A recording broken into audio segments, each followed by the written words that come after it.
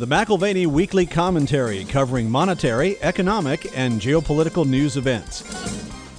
This is that inflation theme playing out, and this is the middle class being under greater and greater pressure, already having to adapt their behavior. The middle class is being broadly pressured via inflation into a new identity, and that is an identity that's sometimes painful to conjure up in the mind, this picture of we're all now the people of Walmart. Now here are Kevin Orrick and David McAlvany. Welcome to the McAlvany Weekly Commentary. I'm Kevin Orrick along with David McAlvany. I have a wonderful lady who's a client. She's purchased gold in the past, but she moved a different direction a couple of years ago. She started buying Bitcoin, and she bought it well. And I remember talking to her this time last year. It was right before Thanksgiving, and she had 4 complete Bitcoins. And, you figure that, 160,000 each. That was worth almost $250,000 last year. And I've been talking to her, and she kept her head about her. She said, I don't know if this is real or not, but I've got $250,000 worth of Bitcoin. Well, I talked to her the other day, and not only had the Bitcoin come down, if she still had the 4, it would have come down to about $60,000 worth of value from $250,000. But, Dave, she had been hacked. She said, believe it or not, I don't even have them anymore. I was hacked. They were taken.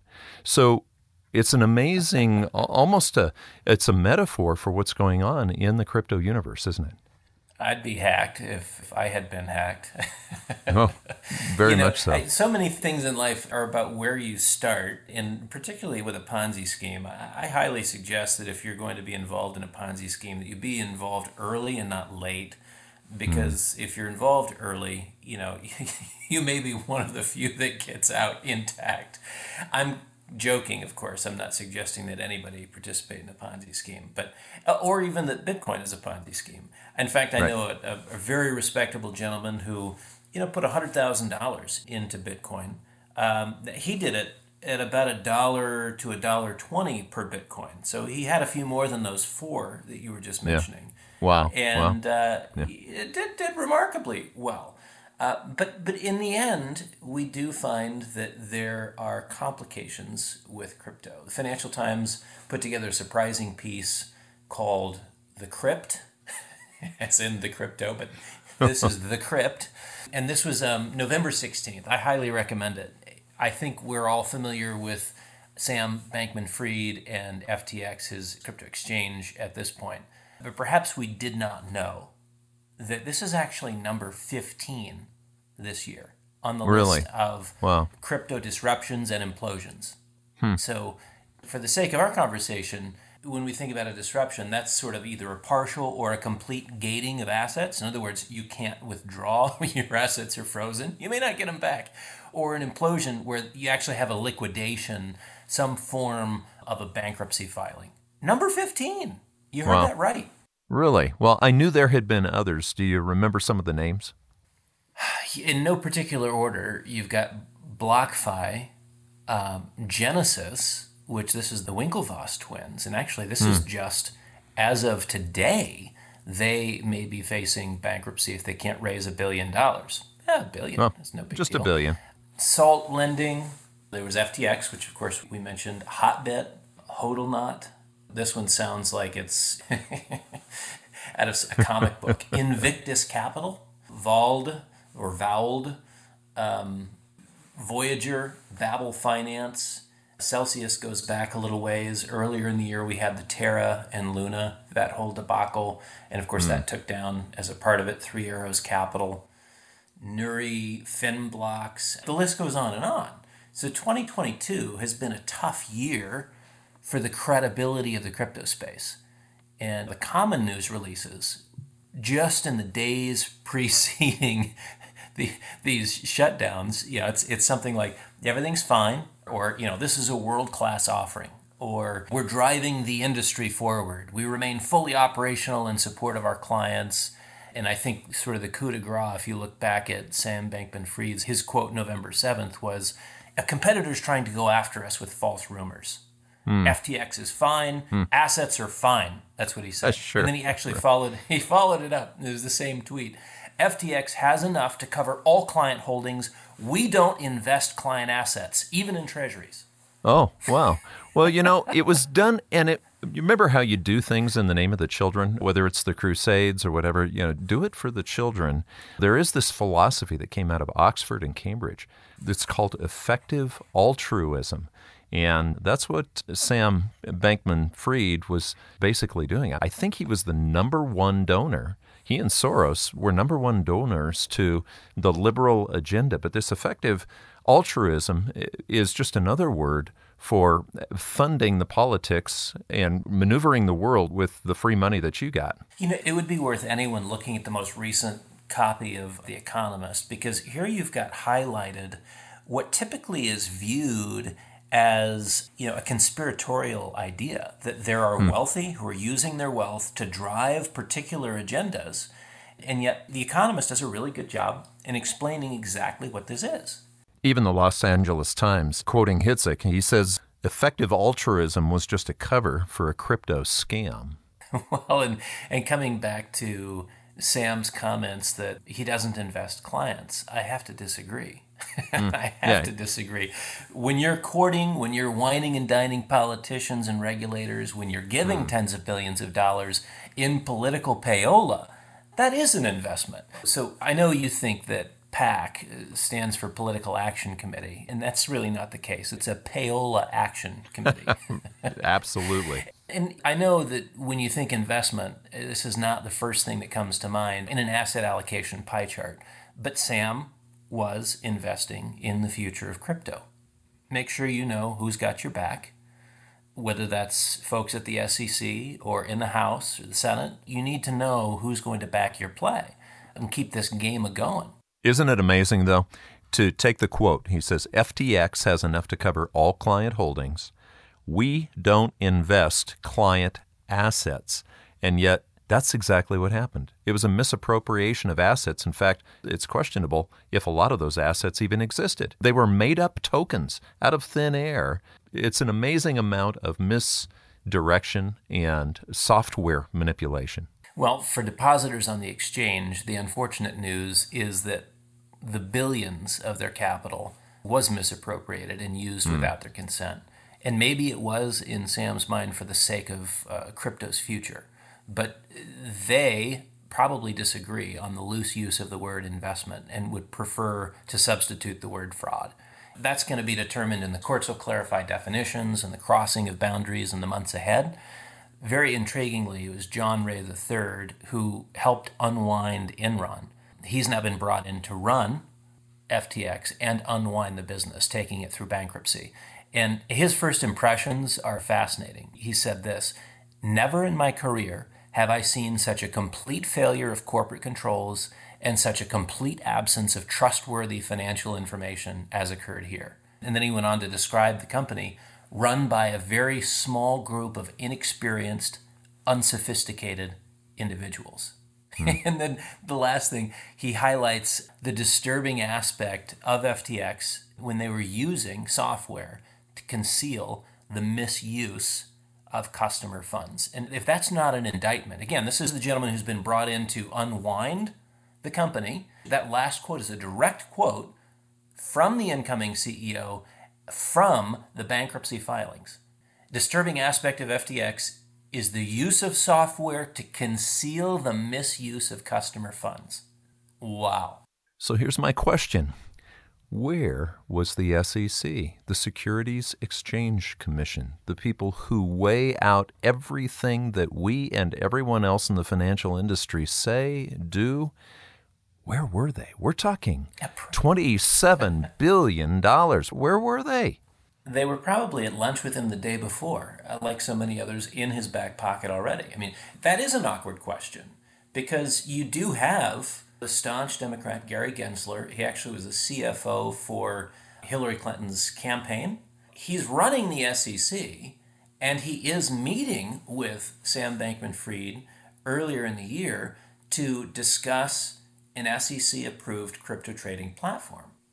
That is going to be awkward, because are you the right person to be investigating? Can you, quote-unquote, recuse yourself Or is there some sort of a conflict here? Again, maybe it's just coincidence that you've got somebody who is the CFO for a major Democratic lead in a previous presidential election committee, and then a guy who's number 2 on the contribution list of the Democrats. It's fascinating. So on the one hand, if you're going to have oversight by the SEC, you might as well tell them how to set up that oversight. Did I hear right that they were actually even trying to get it to where the SEC would have no say on anything crypto? Well, that's on the other hand. On the other hand, you've got Sam Bankman-Fried, who's funding Kirsten Gillibrand, right? And so he's backing the New York senator, who is also a massive crypto enthusiast, and she's sponsoring a bill to lock the SEC out of regulating the crypto market altogether. You wonder what your money gets you these days. Well, again, in terms of an investment, you can begin to see how supportive of various senators was very critical to this whole scheme. This is going to change the face of those wonderful little community meetings at Davos, where they meet to talk about how to clean up the air, except for the exhaust from all the jets that flew them in. Sam's been a regular guest over with those folks at Davos, has he not? Well, you understand they're all carbon neutral because they buy enough carbon credits to create offsets, right? There will be offsets for the carbon that they create. But this is a guy who is wicked smart. And sometimes there's a difference between smart and clever. I think he's both. He got into MIT on smarts, and I think what got him into trouble was probably the clever aspects of his personality. He's actually a perfect complement to this extreme liberal elite in Davos, right? This crowd, they definitely embraced him as his own. In this group, there seems to be a thread that exists and runs through most of the members.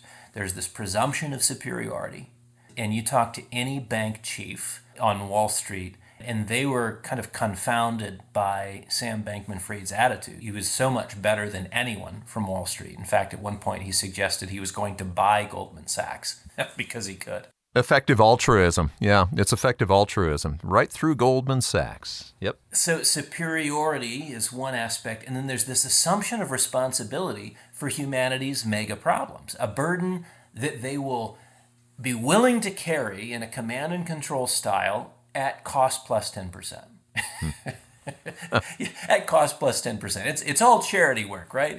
Carbon trading, carbon credits. You saw how that played out. The man who inspired a global panic. You've got Al Gore. He didn't get what he wanted for his company. It ultimately sold to the New York Stock Exchange for merely $600 million, his carbon credit business. So nearly a billionaire out of the global panic that he inspired. That's inconvenient, isn't it? That's an inconvenient truth, I think. It was inconvenient because it wasn't quite the 10% he was hoping for. So you had Sam, who spoke at Davos last year in the last meeting. He has a presence on the WEF website as a corporate partner. Really? No, until last week. Week. No, when it comes to bad press, you understand your web designer can get in there and clean things up. The problem is there's a historical footprint. Because the reality is anything that happens in the digital world has a permanent presence. There's no such thing as privacy, and there is no such thing as erasing history. So the fact that Sam and the Davos crowd are linked and he's a corporate partner. So it's trapped in the blockchain. Yeah, you're right. You can't change the past based on their own technology. It's locked in the blockchain. But, he's going to have to get himself a good attorney because he may spend some time in jail. Well, I think he's hired the best. I mean, this is from the rumor mill, but I understand that he's retained Zuckerberg's finest lawyer from the metaverse and is even considering a move from the Bahamas to a non-extradition segment of Mark's digital geography. You can do that, This metaverse it's so real. You can escape the law and have your presence there. Wouldn't surprise me if he's working with Zuckerberg to do some sort of a 1031 exchange on that Bahamas penthouse. $40 million in the Bahamas for a $40 million property in the metaverse. The only difference is you need some VR goggles to fully experience it, but it's something. Well, let me ask, though. Okay, so Dave, you manage money. There are many hedge funds out there that got sucked into this and had quite a bit of money there. How about you? Did you, for our investors, did you own any of this? The easy answer to that question is no. So yeah. I'm sorry, not sorry. But it is really curious that the spirit of the age, which is greed and speculation, comes over even the best and brightest in the field. It's amazing to me the number of A-level hedge funds, venture capital, private equity funds that really do know how to crunch numbers, which basically set aside their due diligence for a rate of return that proved irresistible. So high a rate of return on offer.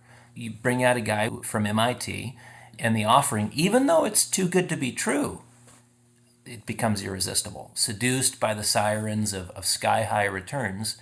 And where does this come? It comes at the end of an era of easy money. And it's easy money does dull the risk mitigation senses. And that's why I think even the best and brightest have a hard time separating themselves from sort of the current spirit of the age.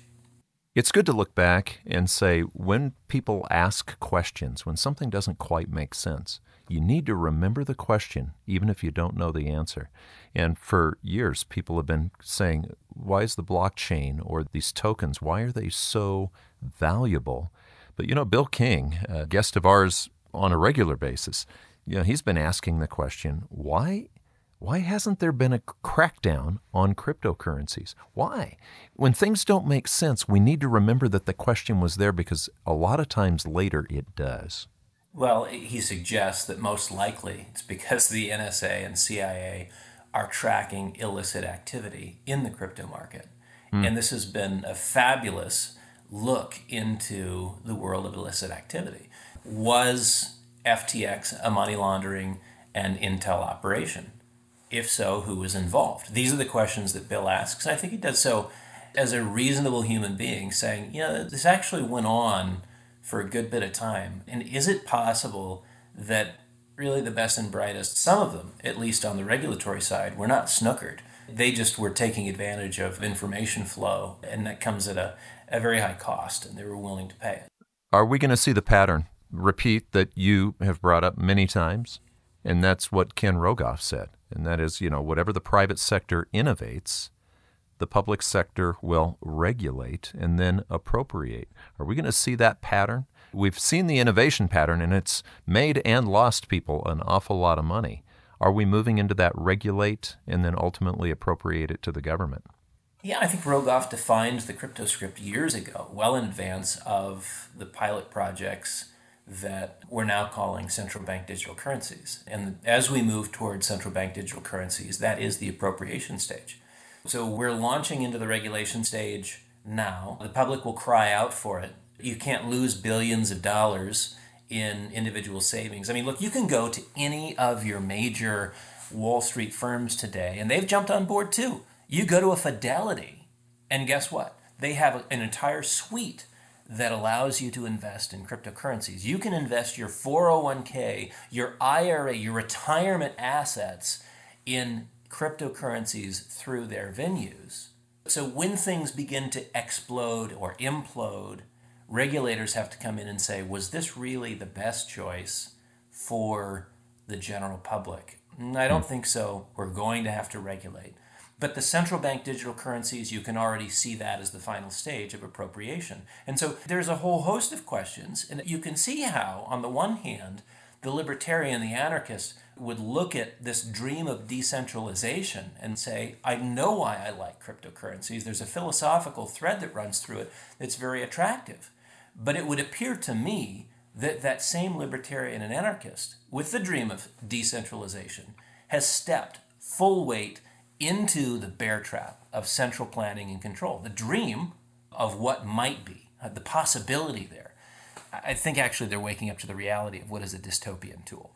So you can see how, from the standpoint of human nature, participants got suckered in by the enticement of a quick buck. And not just a quick, small buck, but a very large buck, turned $5,000 into $10 million. Could I change my plight and my lot in life? Could I go from being someone who may never retire to having a fat retirement? It'll just take a few dollars, and why not gamble with it? I think what you've had is so many people become guinea pigs and trial specimens for an exclusive electronic, again, we go back to the central bank digital currencies, the electronic means of exchange and store of value. Maybe it's not a store of value. I think that part is absolutely debatable. But the digital world of dependent connectivity and zero privacy has provided a fresh opportunity to experiment with a new era of Keynesian demand management. And that really is what the central bank digital currencies, the reason why they're attractive from the standpoint of monetary management, is they give you more leverage in terms of Keynesian demand management. Regulation and appropriation are the next steps in crypto. So you brought up store of value, and I can't help but think back 400 or 500 years ago where people were getting rich, just overnight with tulip bulbs. And wouldn't there be a temptation at that time to maybe start telling people, well, maybe gold is no longer the store of value. Tulip bulbs have become not only the new store of value, but the new way of getting rich. And we've heard some of this over the last few years, Dave. We've had people say, don't you understand, gold, that's for yesterday. It may have worked for 4,000 years, but not anymore.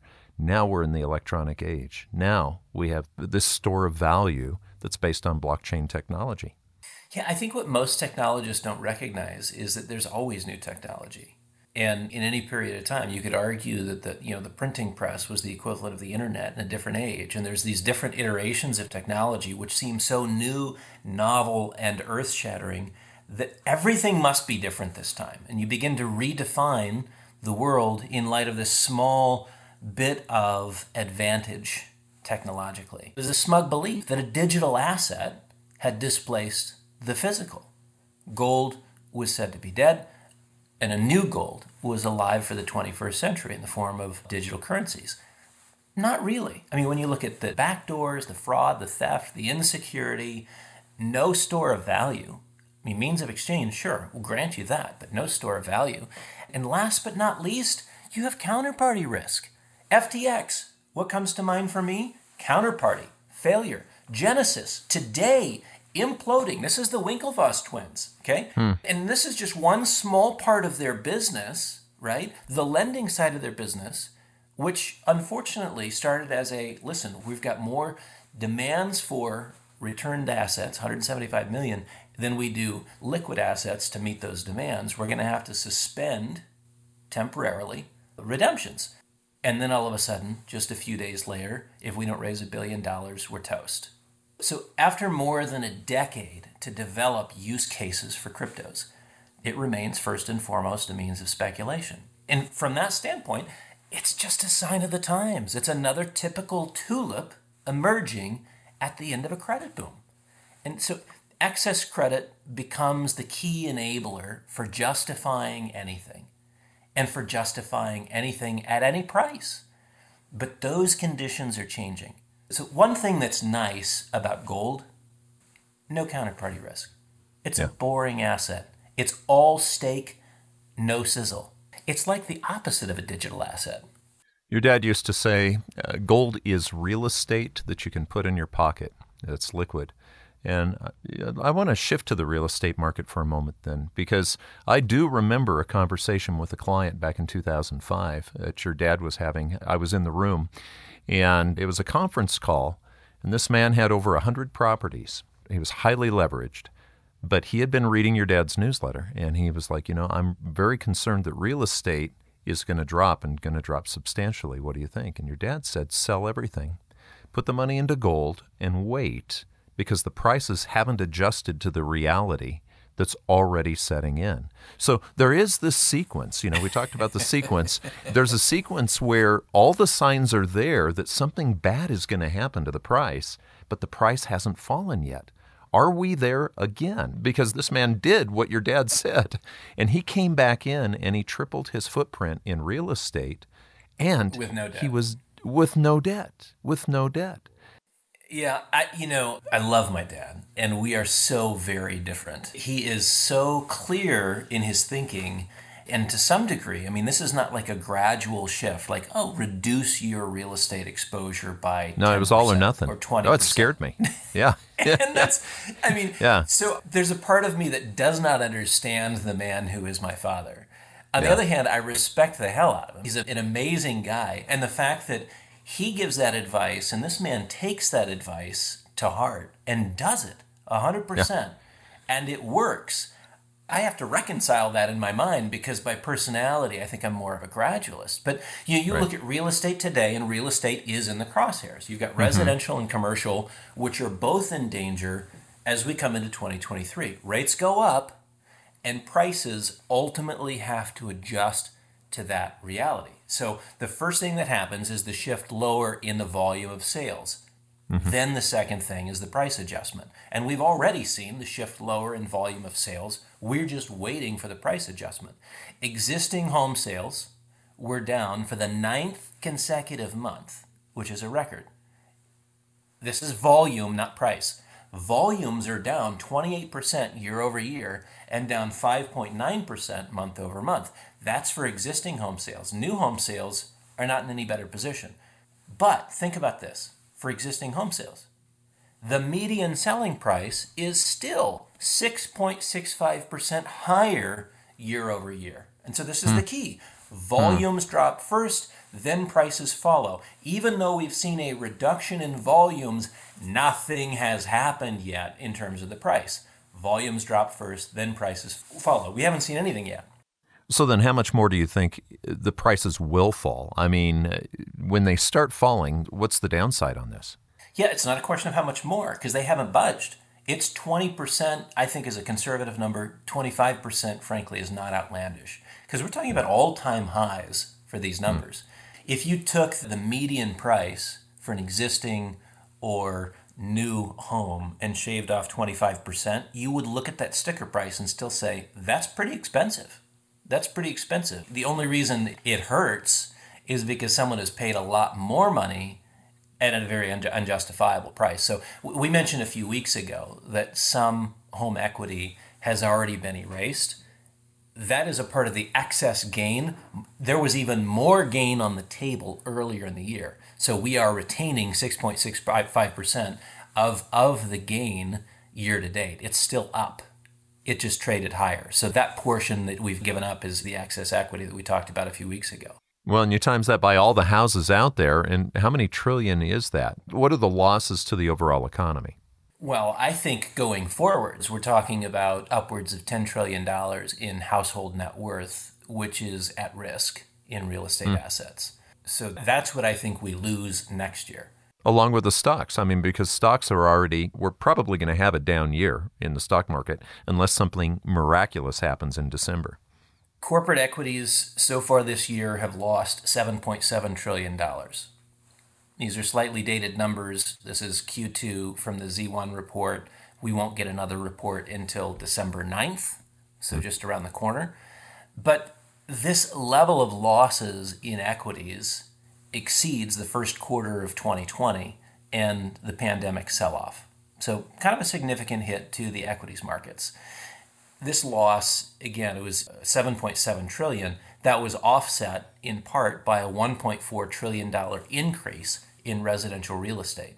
And it's the real estate and stocks, the two put together. Isn't that what made up that? I mean, we were hitting peaks on household net worth, quarter four of 2021. Household net worth, I think, was as large as it had ever been. And that was mainly real estate and equities, wasn't it? What was happening in the 401k and what was happening with the value of people's homes. Those are the two biggest chunks. There's some other little pieces, but those are the two biggest chunks. So, yeah, household net worth peaked in the fourth quarter of 2021. Liquid assets have taken the first hit. So that downstroke of $7.7 trillion, those are liquid assets. You need to raise some cash. That's where you go. You sell with the click of a mouse. A little bit harder to sell private businesses, a little bit harder to sell real estate. So it's now time for the illiquid assets to take a hit. And as we said earlier, no losses in real estate yet. Through Q2, there's actually been an increase, both for existing homes and new homes. They've registered fresh record high prices up through October.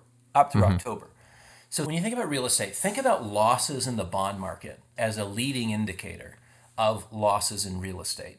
They trade on a similar basis with a tie to interest rates. Bonds have already racked up their worst year in decades. Real estate, I think, is the debacle of 2023. And if you think about that, by extension, of course, there is an implicit pressure both in the mortgage sector and for banks, because these are assets that are oftentimes not securitized and sold off, but particularly for local banks, held onto, right? So real estate is the debacle of 2023. I said $10 trillion in losses. This is how we get there. Out of $150 trillion in household net worth, quantifying real estate only, you come up with $41.2 trillion. That's the chunk. 41 out of 150.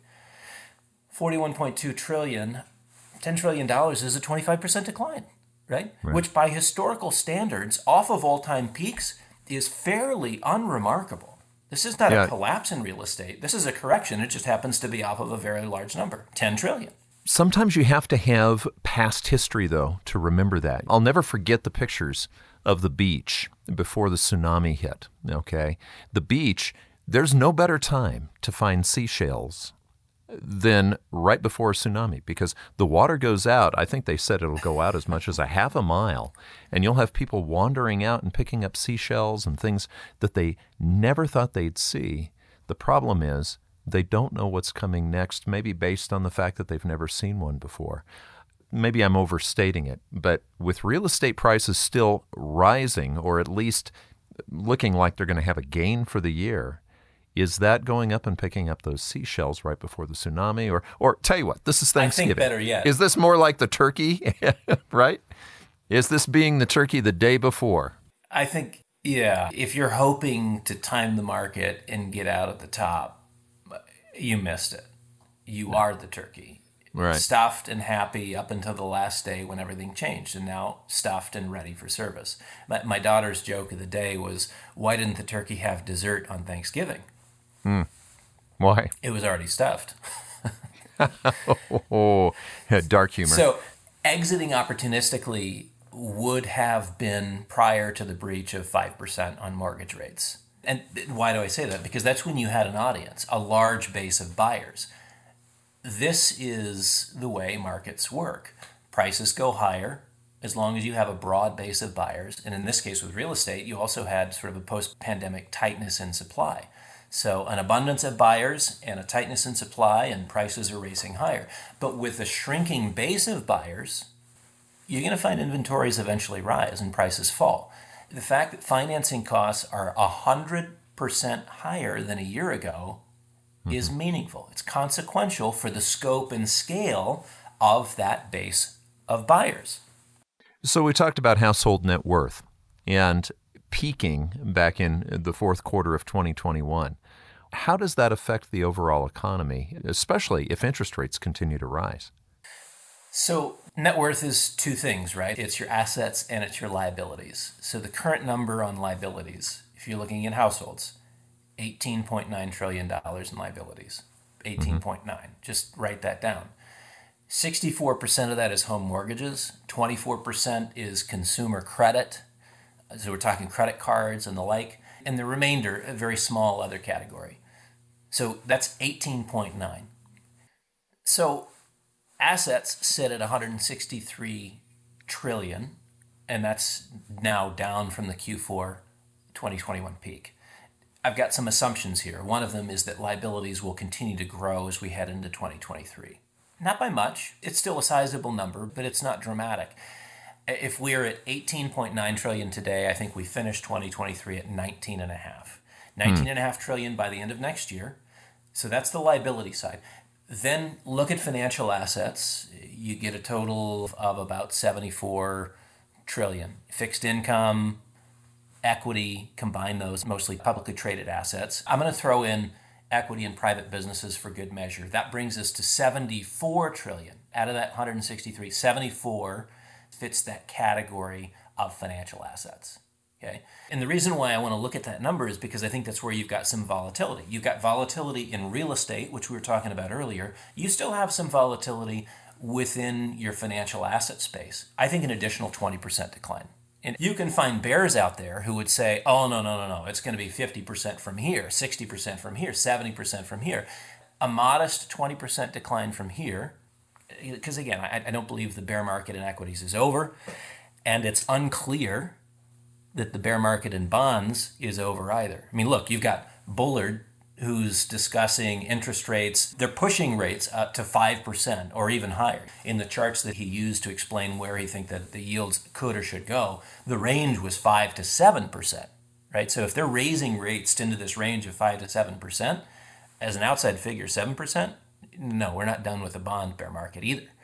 So again, 20% off of 74 trillion, roughly 15 trillion. That's your losses on financial assets. We talked about 10 trillion in losses from real estate assets. That combines for a $25 trillion subtraction from household net worth. 163 minus 25, the result, 138 trillion in total assets.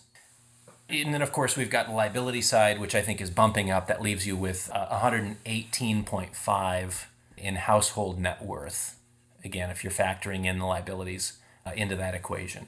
Not just looking at assets and the reduction of assets, but factoring in liabilities for a net worth figure. 118 is household net worth versus the peak of 150. Very interesting. Again, the change in debt versus equity or debt versus assets, it's from 11.5% to 16.5%. To be honest with you, Kevin, it's not the end of the world. Well, what I was going to ask you to do, because trillions, what does that mean anymore? Okay. And even percentage drops, what does it mean? So that's exactly what I was thinking. I was thinking, okay, how do we scale this as human beings, whether it's a bright new day or whether it's sort of a normal day or whether it's the end of the world? You just now said it's not the end of the world. So what is it? No, it's not the end of the world. It does mark a radical change in sentiment, and it does mark a radical change in consumption. So if sentiment changes and consumption changes because attitudes have changed, and attitudes are influenced by our net worth, we feel good about the world and we spend lots. We don't feel good about the world and our net worth and we spend less. Okay? So negative wealth effects define 2023. Negative wealth effects define 2023 as real estate is revalued or devalued to lower levels. And again, this is the natural consequence of high and rising rates. And I think equities move into the next phase of a bear market. Also a consequence of tighter financial conditions, that is, rising interest rates. Recession's not really guesswork at this point. That's what we get in 2023. You can almost get to the same conclusion by looking at the yield curve inversion. There is the reality of increasing rates in the short term, but when you move out on the yield curve, if you look at the 3-year, the 5-year, the 10-year, rates are considerably lower. You now have the 2-year versus the 10-year, that inversion, where the 2-year is significantly higher than the 10-year by over 75 basis points, 0.75%. It's amazing.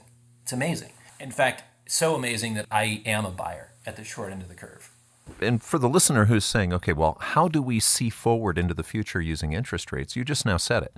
If the yield curve is inverted, what we're seeing is more inflation, maybe this rise we're talking about, and maybe the bubble continues to expand to a degree right before it pops. But down the road, they're seeing lower interest rates, and that would probably be a reaction by the Federal Reserve or what have you to try to restart a recessionary economy. But I want to bring something else into the talk here, because we even saw this with FTX. You can talk about things going up or down, but there are some times when you have to talk about them absolutely disappearing. In other words, credit quality. It's not just about interest rates. It's credit quality. When you loan somebody money, it's sometimes about the interest rate, but sometimes it's about, well, are you ever even going to pay me back? Well, I think that's the other debacle of 2023. It's the transition from a rates-driven bear market in bonds to a credit quality dimension moving front and center. I mean, so far all you've had is central banks move interest rates, and so anything that's interest rate sensitive has taken a hit.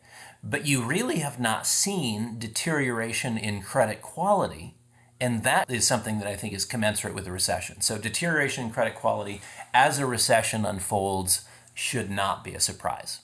So you have a lot of these corporations who were assuming a certain amount of business coming in, and they took an amount of debt out. In other words, corporate bonds.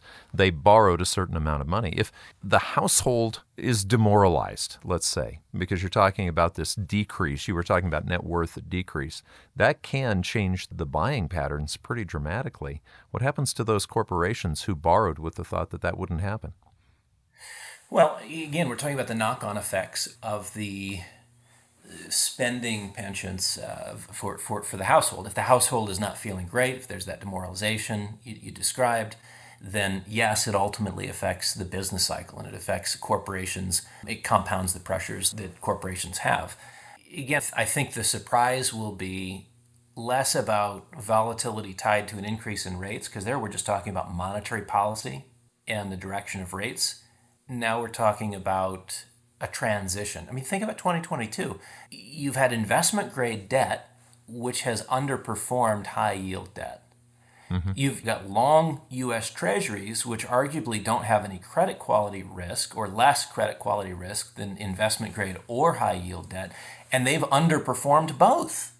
So it really has had to do with interest rates, not with credit. Again, I think that's where the surprise, the marginal borrower is going to be stressed in 2023. If there's a rebound, it may be in the investment grade debt segment as more pressure increases on the junk sector. I think about sometimes when we see a bubble, when, we called this the everything bubble, and The Economist magazine called it the everything bubble. But what brings me back to even my early years here, Dave, Carl Icahn, remember mergers and acquisitions, just gobbling up companies. And, that was happening before the tech stock bubble popped back in 2000. And I think it was happening to a degree up to 2008. Usually you can see there's just a voracious appetite for risk when mergers and acquisitions are at a peak. Where are we at now? It's so funny. I forget who I had a conversation with the other day, but kind of an experienced Wall Street hand, and he just kind of chuckled about this notion of private equity and private credit. As he's like, this is so funny because we used to call it just a leveraged buyout. And we used to have these things before we started trading in CDS, which is credit default swaps. We called it insurance. And then, one day we decided, well, we can't call it insurance because it doesn't actually behave like insurance, but we don't have to tell the market that. We'll just call it a credit default swap. And then we transition, again, just sort of linguistic magic. We go from leveraged buyouts, which implies that you could be over-leveraged. Right. Always. Almost always. Yeah. To private credit. What does that mean? Yeah. Or private equity, where basically it is a leveraged buyout, but you don't know that on the face of it. It's much more opaque.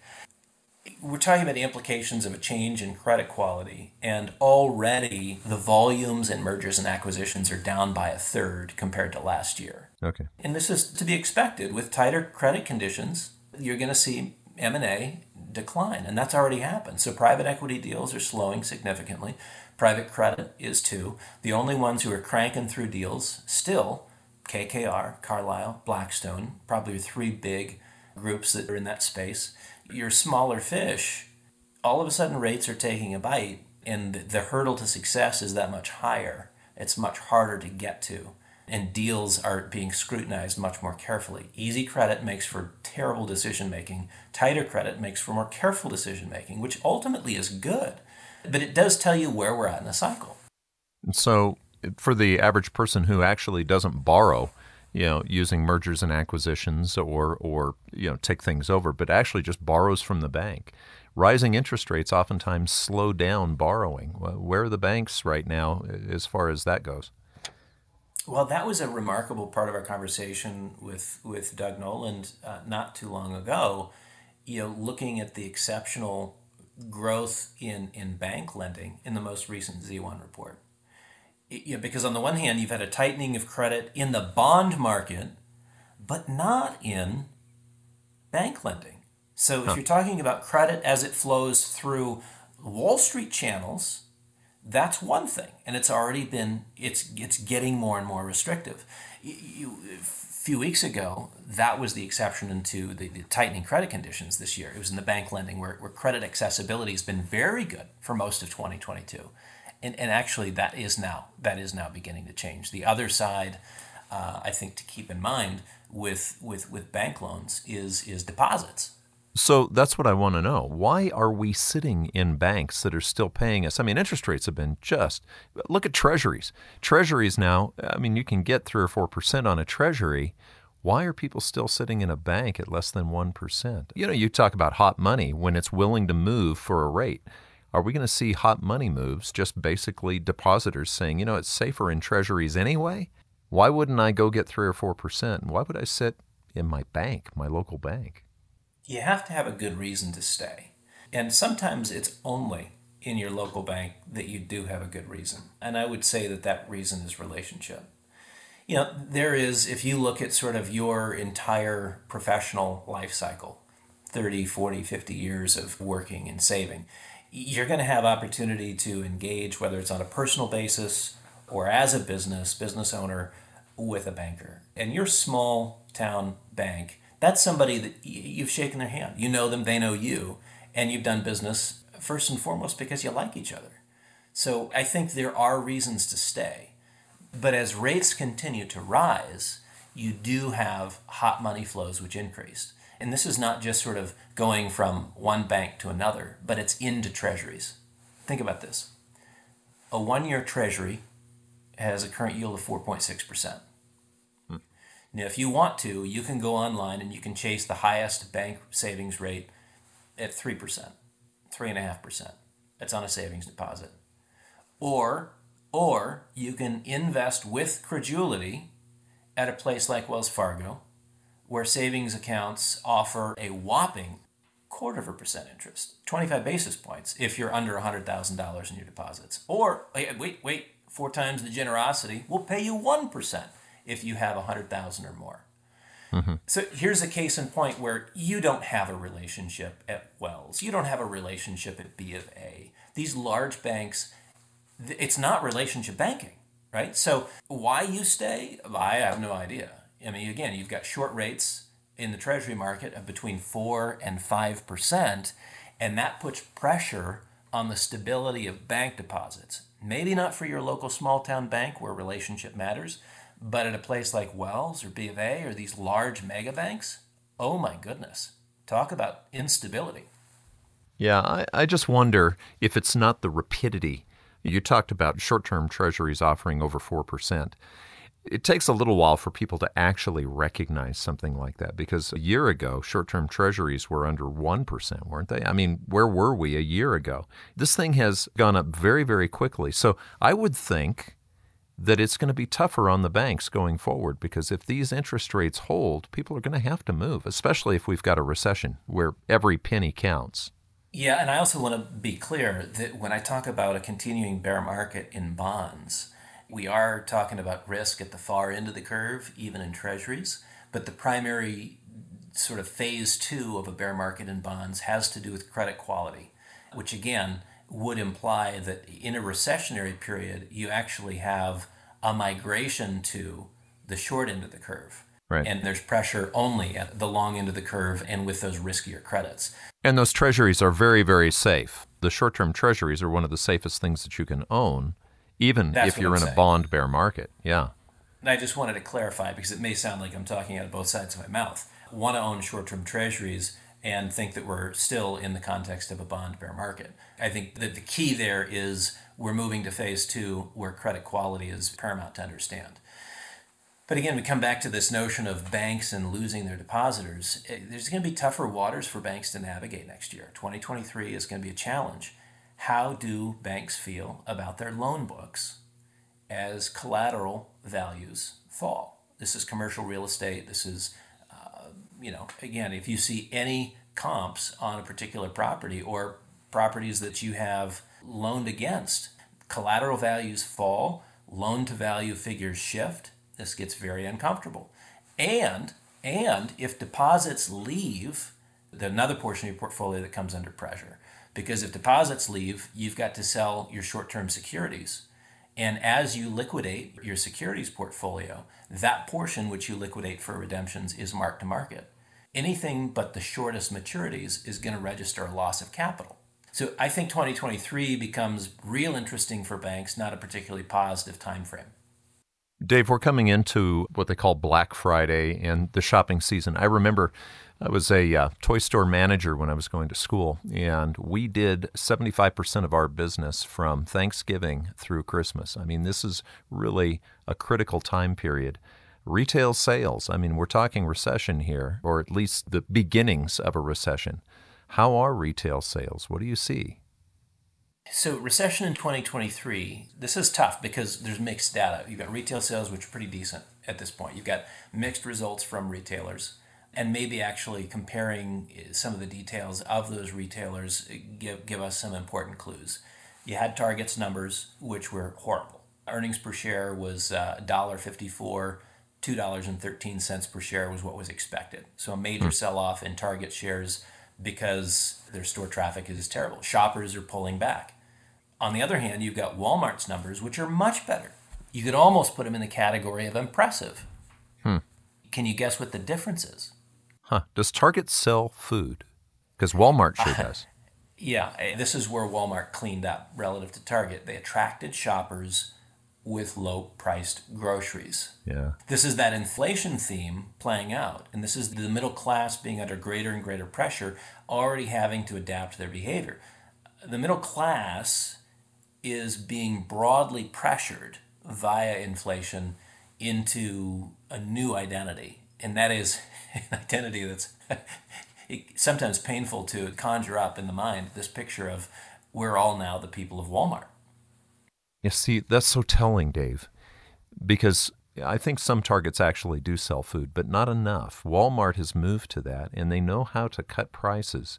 Easy money, you can just buy anything. But when money's not easy anymore, you have to find out what you value the most. And food, historically, obviously, has been the thing that people value the most. If you've got the choice of buying a new knickknack for the house or getting groceries, getting food on the table for your kids, you're going to buy the food on the table for the kids. And so that's what we're seeing with this Walmart.